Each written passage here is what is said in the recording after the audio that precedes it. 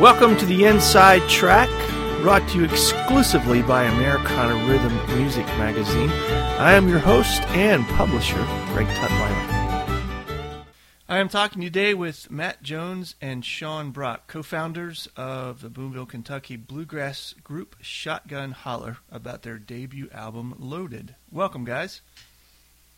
Hey, thanks for having us. So tell me a little bit about Shotgun Holler, how you guys got started, how you guys got together as founders and put this band together.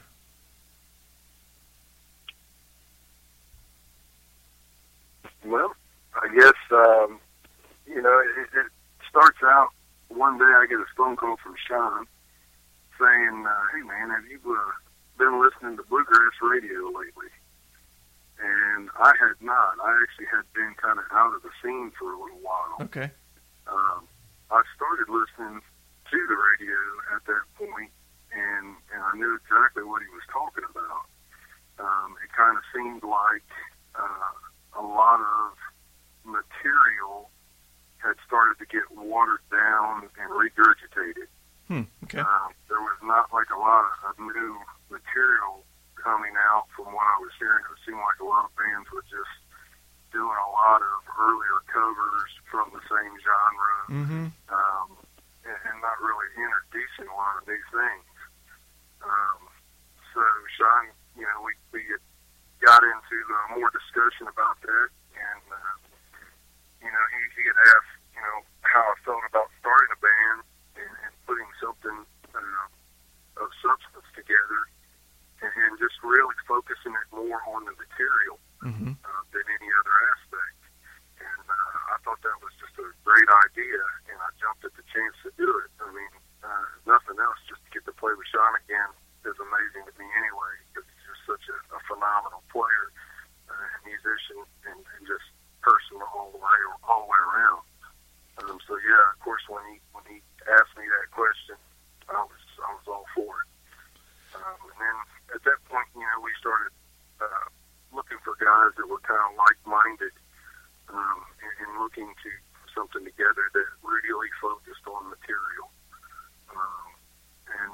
We started rounding guys up and had a couple of practice sessions, and the next thing you know, it just kind of all came together.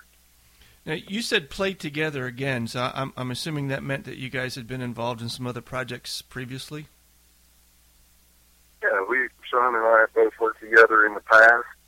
I had started another band that had some regional success a few years back, and Sean had come in and played mandolin in that ensemble, and I just really always enjoyed making music with him, because he's just, like I said, a phenomenal player. Were you guys involved in bluegrass previously and then had moved away from that? Did I understand that correctly? I think there's some of that for me. I started out as a kid in bluegrass, and then went on and toured a country musician for quite a while, and session musician, and then got back into bluegrass. Like Matt had mentioned, he had a band in the Cincinnati area called Blue and Lonesome, and I came on board on that. And after that band split up, I went on and did some other things. I did a couple of jazz solo records, and I'd actually moved out to Las Vegas and was doing a lot of stuff out there. And when I moved back to Louisville, that's really the itch. I needed to scratch the itch again and play bluegrass again. When it comes to acoustic music, there's just a lot of cover bands. The jazz scene's pretty good, but so it was like a part of me was missing the whole time I was out there. Okay. The name Shotgun Holler, where did that come from? It actually is a real place. Okay. The place that I found it to be from is a little holler down in eastern Kentucky. Okay.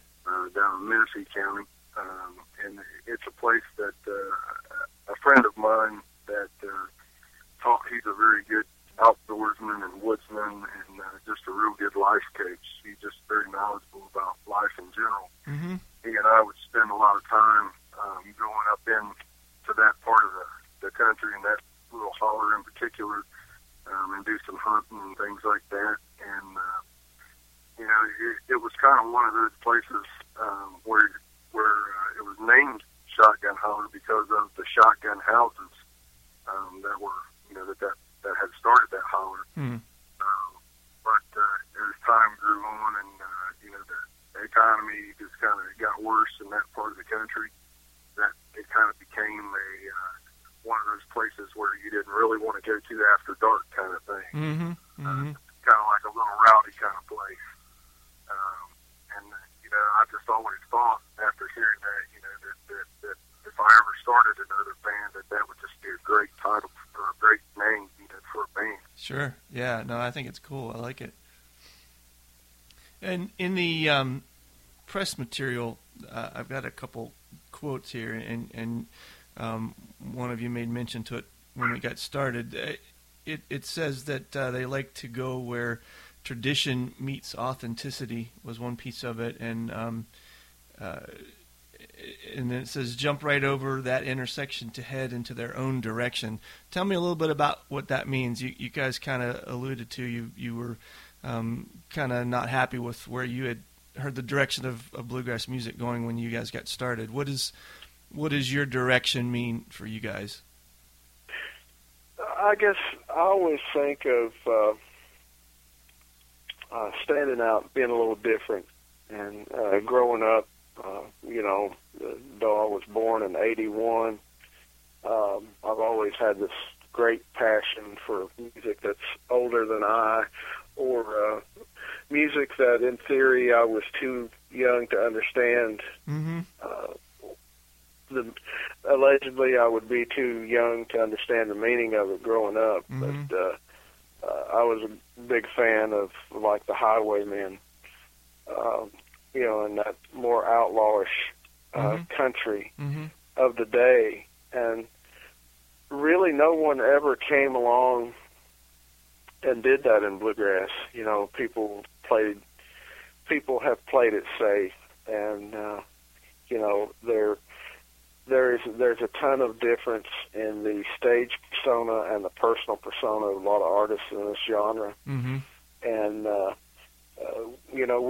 we wanted to form something, like Matt said, solely based on great material that carries a message, regardless of the writer, and keep our great respective tradition intact, but basically try to give the genre, a facelift, if you will. Mm-hmm. And say, the artist and the man should be one and the same. Mm-hmm. And we are on stage what we are in our personal lives. Okay. And we're not setting out to just try to be showmen like mm-hmm. some people are. Mm-hmm. Okay. And you alluded to the music and the writing of songs. Are you guys writing some of your own material as well, or most of it, or? Yeah, Matt's a great songwriter. I'm just kind of a knockabout songwriter. And, between us, we wrote enough material for dozens of records. Okay. But we're also trying not to be stuck in that situation of being a quote-unquote singer-songwriter type act. Mm-hmm. Though, we've got great respect for acts like that, people like Billy Joe Schaefer or Guy Clark. Mm-hmm. But we believe that sometimes something that may be written within the band is great and just what we need at the time, but we don't ever limit ourselves to only what is written within the band. Mm-hmm. Okay. I got to ask about the Miley Cyrus cover. How did that come about? The Wrecking Ball version. you know, it's kind of a funny story, really. When they asked us if we wanted to be on the Josh Wolf show for CMT, we were like, yeah, man, sure, let's do it. You know, that sounds like a great opportunity. And you know, then as things kind of got closer to the show date, there was some talk started and some buzzing that started from people of their camp. And you know, the label came back to us and they said, you know, hey guys, I think they're wanting you guys to do a cover of Wrecking Ball. And we're like, no, that's not going to work. You know, if we're going to go on, we want to represent ourselves as us. We want to do our material. Right, know? right. But what the deal was, you know, and as we found out, it was kind of a humorous thing, the way it was set up.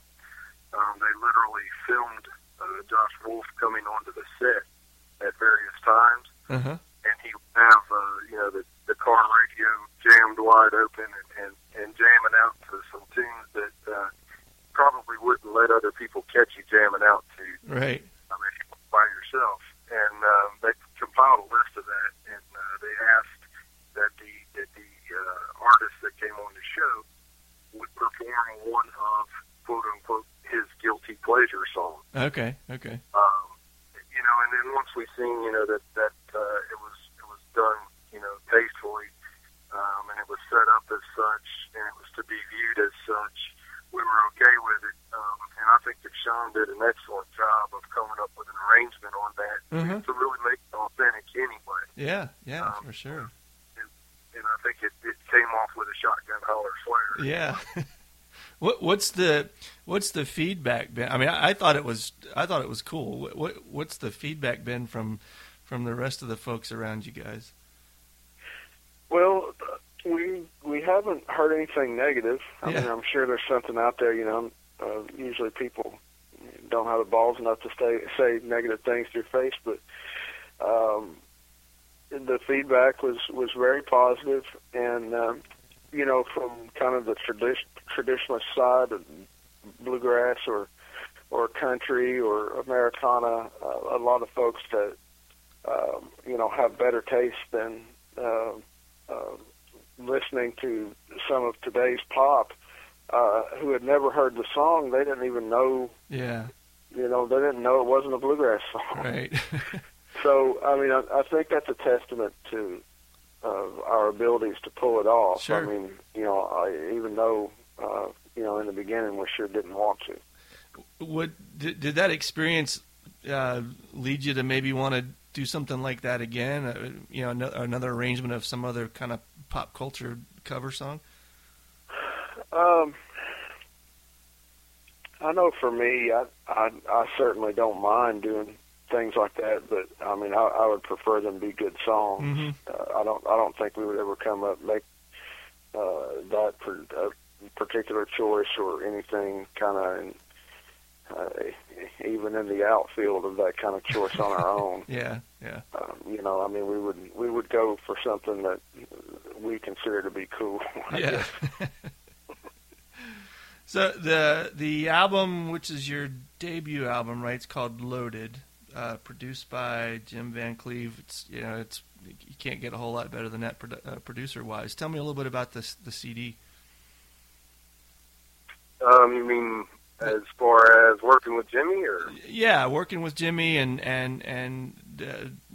having him incorporate your vision into who Shotgun Holler is into the end product. You know, I think it was. I think we definitely picked the right guy to help us produce this record. There were some other people that we were looking at, and you know, the areas that we needed guidance in. I think Jimmy was definitely the guy to help with those kind of ideas. The cool thing about working with him is it was really kind of a loose setting. It was, you know, professional, no doubt, but it was a very loose setting, and he was really open to not overproduce the album. He was more insightful to, you know, look at our vision and just try to help us get to where we wanted to go with it, without just